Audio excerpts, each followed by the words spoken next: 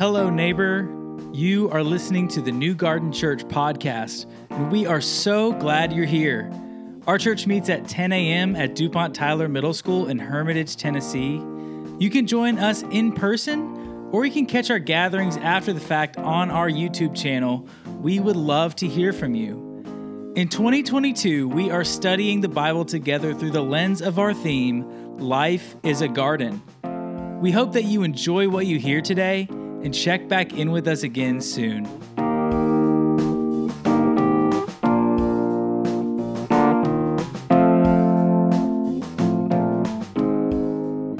Good morning, everybody. Happy Sunday.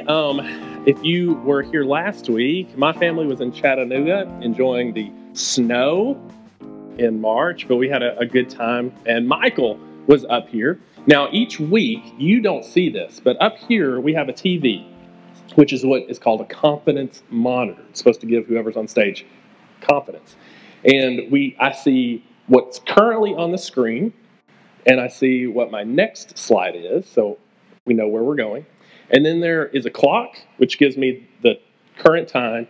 And then there's a timer counting down, which is currently at 24 minutes and 23 seconds. So it starts at 25, and it counts its way down. And each week, Campbell's goal is for me to finish before that timer turns red and starts counting up. Now, last week, he sent me a screenshot because Michael finished in 23 minutes. So there were still 2 minutes left on the clock, which I let Campbell know those minutes roll over to today. So that's how it works. Although I told Paul that, and he said, well, you're already at a deficit for the year. So that doesn't really help. But we'll see how we go. Now, if you've been here, you know we've been going through this Life is a Garden theme. And we've been taking it kind of slow. We've made it through chapter 3 of Genesis. But I think it's really important because over the next few weeks, we're now moving out of those first 3 chapters. And we're going to be hitting kind of some big stories of the Old Testament and moving into the New Testament. And I think we've laid the foundation so that once we get into these later stories, you're going to hear similar words and similar themes, this kind of garden metaphor that's going to show up. Now, if you haven't been here and you want to go back, or you were and you want to go back, you can go to our website, newgarden.church/2022. All the slides, all of the lessons are up there. And so if you think, man, what did we say about chapter 2? You can go back and listen to that. And so what I want to do is, for those of us who have been here and haven't, a brief recap. Okay? And this is going to pay off in the kind of main chunk of our lesson. But the story in the Bible, it starts off with God creating everything we know, right? And the story, it starts off with what the earth was in this pre-creation state. It was wild and waste, unordered, uninhabited, tohu vavohu. You get the sense that there are just deep, dark, chaotic waters covering the whole earth, okay? So just think dark, chaos, water. And then God speaks into this environment, and he says, let there be light. And so in the creation story, on day 1, you have this wind of God, or the Spirit of God hovering over the chaotic waters. And then God creates the separation between light and day, or light and dark, day and night. Day 2, he moves forward to separate the waters above from the waters below. So he creates kind of this middle space known as the heavens. Day 3, dry land appears, and then vegetation starts sprouting on the dry land. Day 4, he then kind of goes back to day 1. He created night and dark, and light and dark, night and day, and then he starts filling these spaces. And so he puts the stars and the moon and the sun and makes them rulers over these heavenly places. Day 5, you find the birds inhabiting the heavens and the waters above, and the fish inhabiting the waters below. And then finally, day 6, you have the dry land being filled and the vegetation being eaten by these animals and these humans. Okay, so we'll just keep these days and pictures in your mind as we move forward. From there, we moved into the next kind of not short area, but the next couple chapters where God creates humanity. And we looked at how humanity is created, placed in the garden. Man and woman are created and unified, And then you have this dialogue between the snake and the woman and the man, they eat from the forbidden tree. Then you have a dialogue between God and the human, consequences for all those involved. And then finally, humanity is banished from the garden. Now, what we can't do today is we can't spend very much time in chapters 4 and 5. But just a brief kind of what you get into is that the humanity is expelled from the garden. And Adam and Eve, they have 2 children, Cain and Abel. And there's this test that Cain is given. And he does what is good in his sight, and he kills his brother. God shows up, continues to ask Cain kind of the similar questions. Where is your brother? What have you done? What has happened? And then you get the story of Cain's descendants. And then it kind of backtracks, and another son is born, Seth. And then in Genesis chapter 5, you get this long list of all the descendants of Adam. I think it's about 10 generations. And most of them are like, this person lived this long, had these sons, they lived this long, and then they died. But there's 3 occurrences you get kind of a secondary dialogue. And one of those is near the end. Lamech, he lived 182 years, and he fathered a son. And he named him, his son, Noah, saying, this one will give us comfort from our work and from the hard labor of our hands caused by the ground, which Yahweh has cursed. Now, you can easily just kind of breeze through this, but this little couple sentences, it highlights a lot of vocabulary which we have already been listening to. So some ideas of the Hebrew that this develops, Noah is the Hebrew word noach, which means rest. And so it's like this kid named Rest. He's going to bring Naham, comfort, so kind of a play on his word. And what is he going to bring comfort from? Well, if you remember the storyline, God has cursed the ground so that it no longer produces like it should. And so in some way, this boy named Rest is going to bring comfort from the itzabon. This is what the man was cursed with. With hard toil and labor, you're going to try to get the ground to produce. And the ground is cursed, arar, which is another word that we've looked at, and it's actually going to come back up in the Noah story as well. So Noah, before he's even born, or I guess as he's born, he is set before us as this chosen seed of a woman who has a certain job to do, that he's going to bring comfort from the curse, which is exactly what we are expecting from Genesis 3:15, where God, when he gives consequences to the man and woman, he tells the woman, listen, there's going to be this enmity between you and the snake, but one of your seed is going to rise up to crush the snake. And from that point on, we're asking the question, who's it going to be?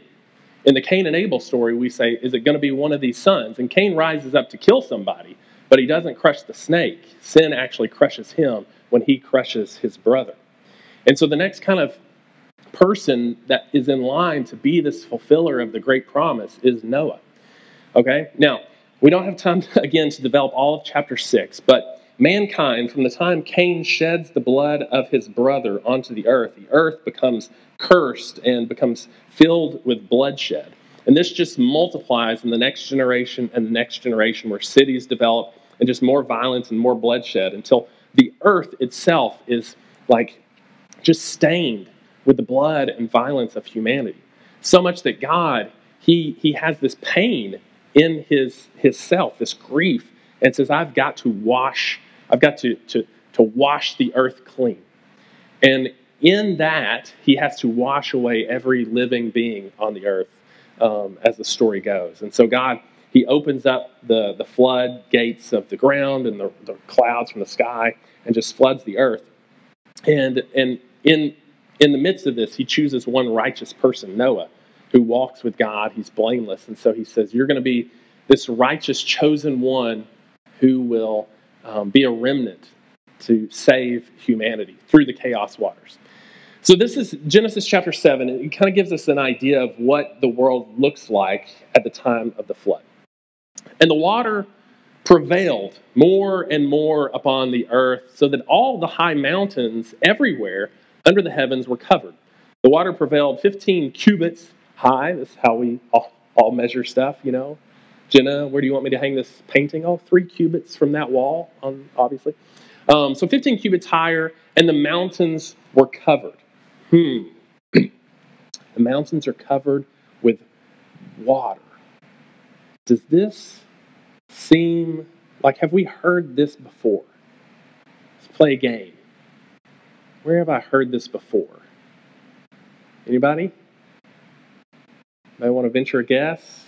Seems like the earth is covered with chaos waters. Anybody? Oh, Jenna. We've talked about this, though. Genesis 1. Yeah. And we literally all just talked about this. Genesis 1. The earth was tohu vavohu, formless and desolate, and darkness was over the surface of the deep, which is another word for waters. And so you think, wait a second. Okay, the Bible is starting to do something. Okay? Unfortunately, the stories that we have often are not long stories, not long, detailed accounts of things. They are like 3 chapters about a worldwide devastation. And you ask all these questions that the Bible, it doesn't give you all the details of that. Like if something like that happened today, there would be books and books and books and like chapters developed on it. And we have like 3 chapters to discuss this grand story. And even like the creation account, it doesn't give us all the answers we want. And so instead of the Bible giving us what we might consider a length of story, it gives us a short story, but then it starts stacking other stories on top of those stories. So if you think about like a building in New York City, you can't build a big ranch house, like 3,000 square foot ranch house in New York City. But if you want 3,000 square feet, you can. You just have to buy like 3 floors of some apartment complex. It's the same square footage, it's just arranged differently. And so what the Bible is going to start doing, and we're going to see this, it's already laid a foundation, and it's going to start telling another story on top of that story, and another story on top of that story, and another story on top of that story, until once you get on in, the story is developing in different places, okay? So this is interesting, because we see similar language. Waters covering the earth again. But the question is does this pattern continue? And if it does, what is this story trying to get us to think about? Because if I said, hey, we're going to talk about Noah and you might say flood. You might say Noah and the ark, Noah and the animals. But today, hopefully, when we get to the end, we're going to see Noah and the garden. Okay? So the story continues. So water is covering everything. Chapter 8. But God remembered Noah and all the animals and all the livestock that were with him in the ark. And God caused a wind to pass over the earth, and the water subsided. Now, if we think back, is there any language where there are dark, chaotic waters and a wind, a ruach of God is hovering over the waters? Yeah, Genesis chapter 1. And the spirit, the ruach. So this word, spirit and wind, are the same word in Hebrew. Ruach, wind, spirit.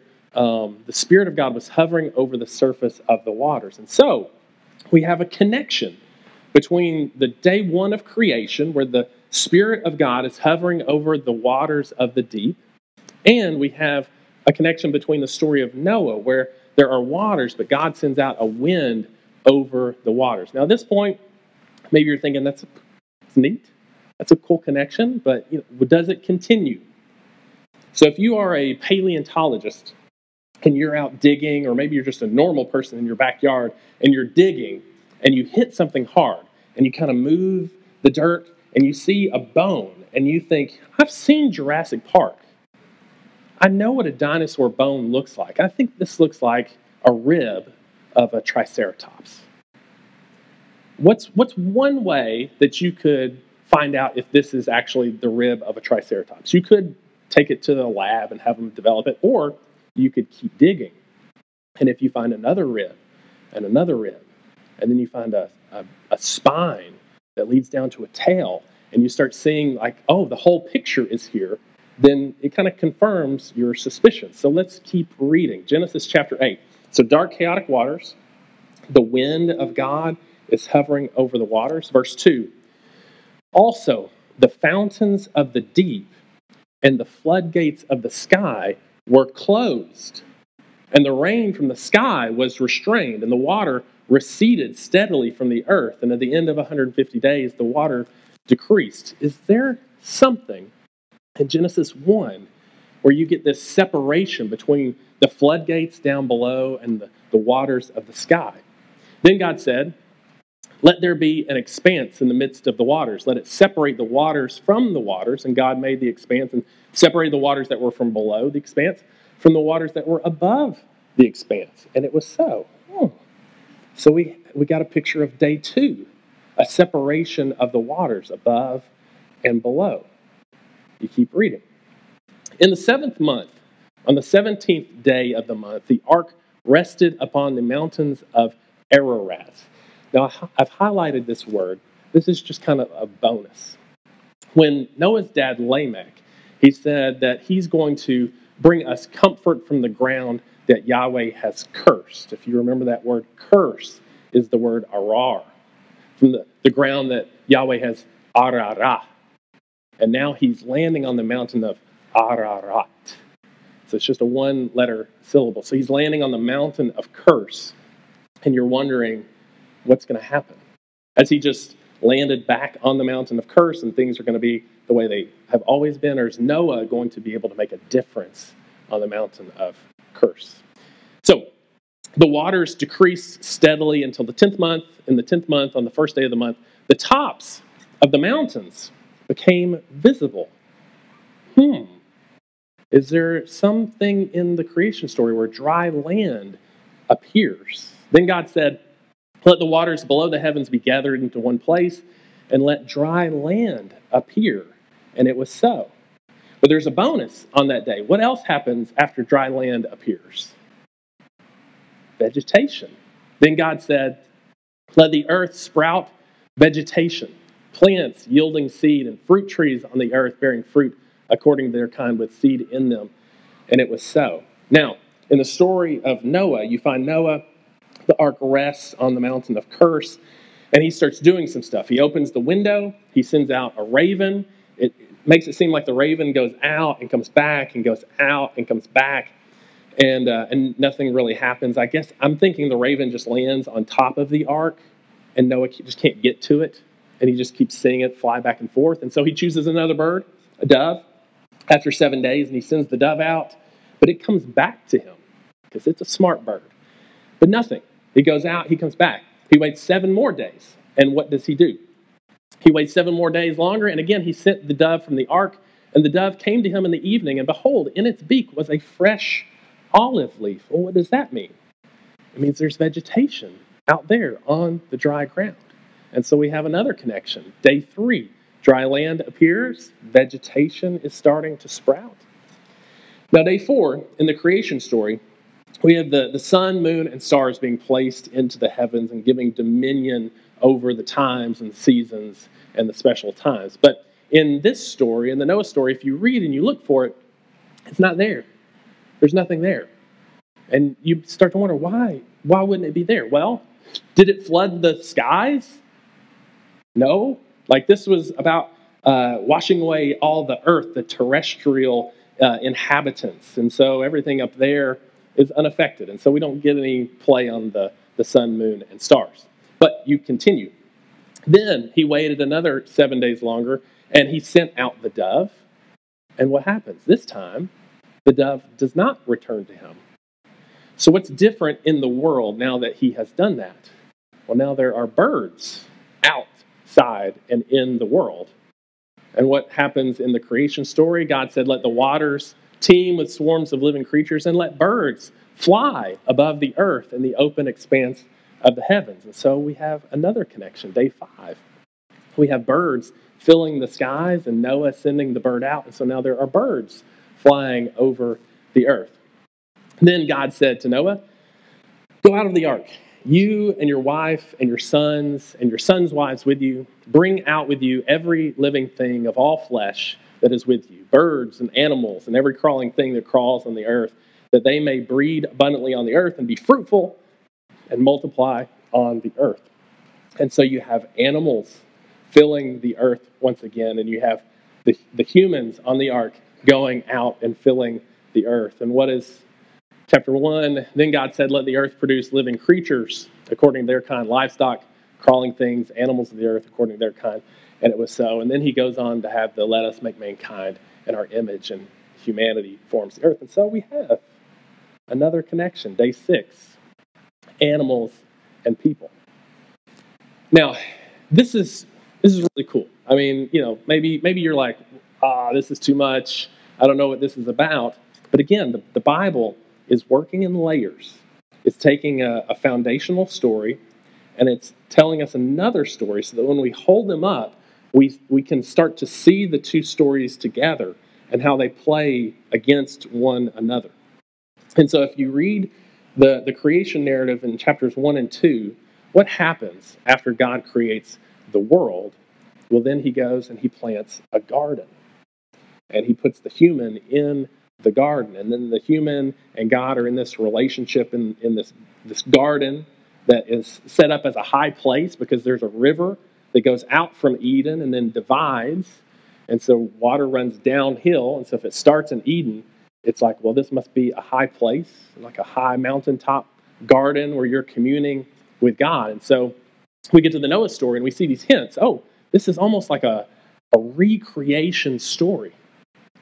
And so what would we expect would happen next? Well, we should have our ears open to is there a garden or is there some sort of communion that's going to happen? Because back in the garden, humanity is placed in the garden and God says, listen, eat everything. All the fruit of every tree, it's good to eat. There's 2 trees that get highlighted, the tree of life and then this other tree of the knowledge of good and bad. And God does warn them to say, listen, don't reach out and take of that fruit. Because if you do, the consequences will end in death. And so we have these 2 trees put before the humans in a test to see which one are they going to reach out and take. So the story continues. Noah, he builds an altar to Yahweh. And he took some of every kind of clean animal and some of every clean bird and offered burnt offerings on the altar. And Yahweh smelled the soothing aroma. And Yahweh said to himself, listen, I'm not going to do that again. I'm not going to curse the ground on account of man, for the intent of man's heart is evil from his youth. Now, if you read in chapter 6 why God decides to rid humanity from the earth, it's very similar. He says, listen, I'm going to flood the earth because every thought of every human is evil all the time. And it's almost like God gets to the point where he sees nothing has changed. But I'm not going to go about it the same way. Now what I'm going to do is I'm going to set up a covenant relationship with these people, starting with Noah. Because Noah, he gets off the boat and he builds an altar. This is the first altar we have in the Bible. And if you think about what does an altar need? Well, you got to get some stones, right? He's probably on a high mountain. There's probably stones available. You need some sort of burnt offering to offer. And he has 2 of every animal, but he also has 7 of every clean and unclean animal. And you wonder, well, has he read Leviticus yet? Like, that doesn't happen till later. And so Noah is put in the position of kind of a priest who understands what is a clean animal and what is not. And he's this priest interceding as a making sacrifices to God. But what else do you need? In between the burnt offering and the stones, you need something to burn. You need wood. And so if you read back in the story, when God comes to Noah, he says, listen, here's what I want you to do. I want you to build an ark out of the tree of gopher. It's the word eitz. So the last time we've heard the word tree or eitz, it was in the garden where we heard about the tree of the knowledge of good and evil and the tree of life. And so the next time we hear this word, God is saying, I want you to take a tree and I want you to build a vehicle which will be your salvation. It's maybe a little too far. It's like a tree of life. It's going to deliver you. It's going to give you life. And I want you to build this ark. So the ark, it rests on top of the mountain. Noah goes out, he builds an altar. And the question is where does he get the wood for the altar? There may have been a tree growing that he cut down, but there's also this giant boat that he apparently doesn't need anymore. So I imagine Noah taking, the boat, the ark apart and taking that wood, the tree that just delivered him, and putting it on the altar. It's almost like this, again, this picture of the tree of life right here that has delivered him unto life and delivered all of humanity. And God goes on, and we won't read all of this, but I want you to pick up on the key word that God talks about. Do you see it? It's the word covenant. Over and over, God says, I'm going to make a covenant with you and with all humanity. And never again am I going to flood the earth. In fact, part of the covenant is I'm going to put my bow in the sky. And it's as if God puts his bow, and when his bow is in the sky, it is facing God. As if anything comes out of a bow to kill, it always goes, out the bow. And so if anything bad happens, it's going to be directed towards God. Like God saying, I'm going to take the brunt of your decisions. And every time I see it, I'll remember. Every time you see it, you'll remember that we are a part of this new covenant. And so what Noah is he's set up for us as this righteous seed who passes the test through obedience to God's will.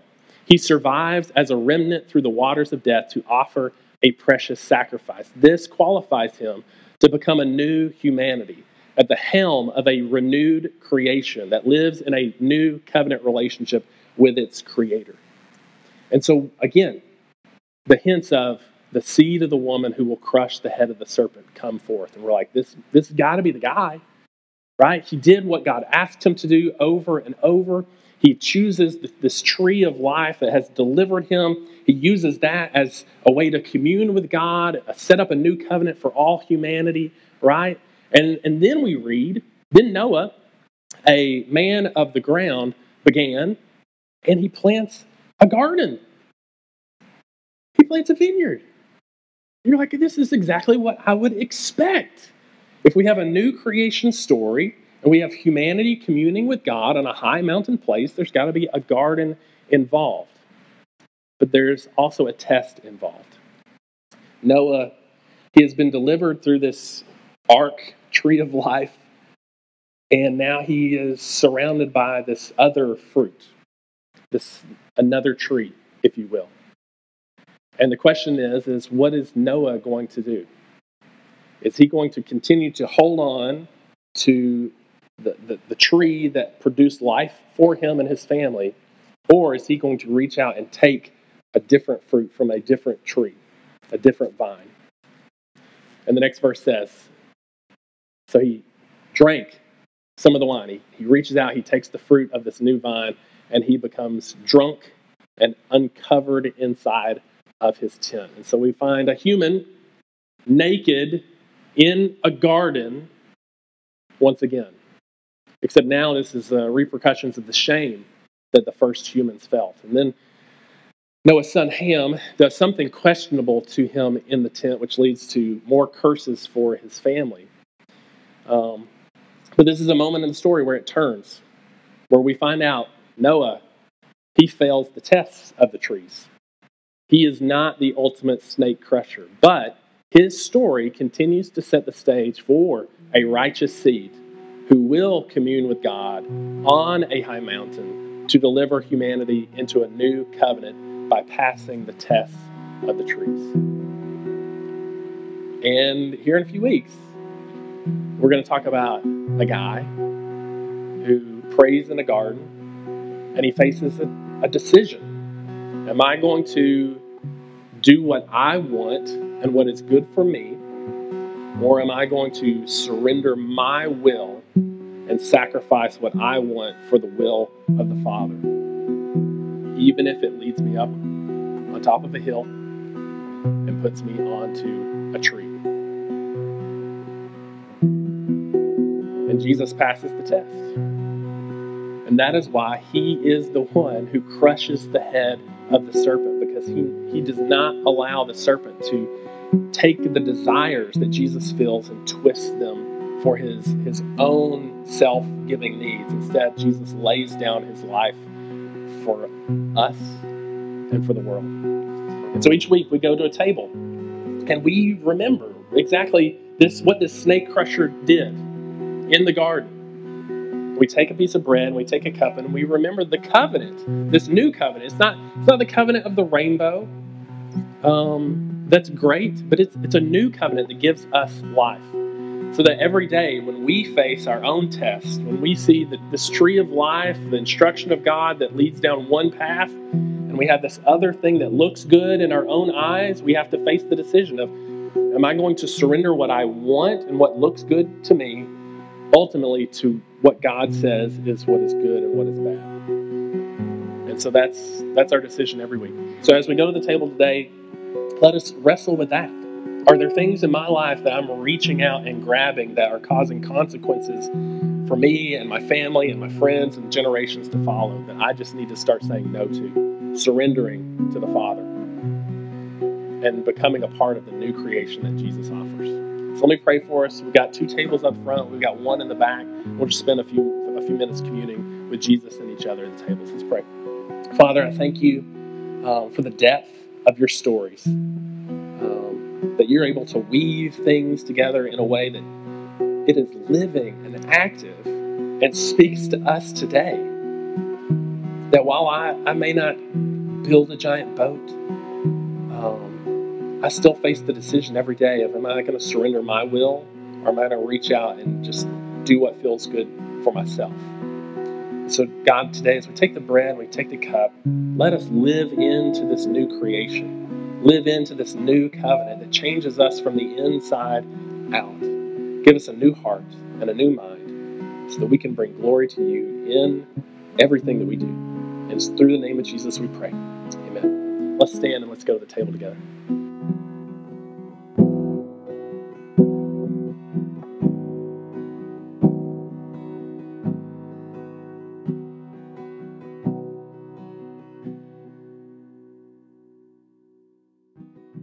That's it for this time. Thank you for checking in with us, and we'll be back with another episode next week.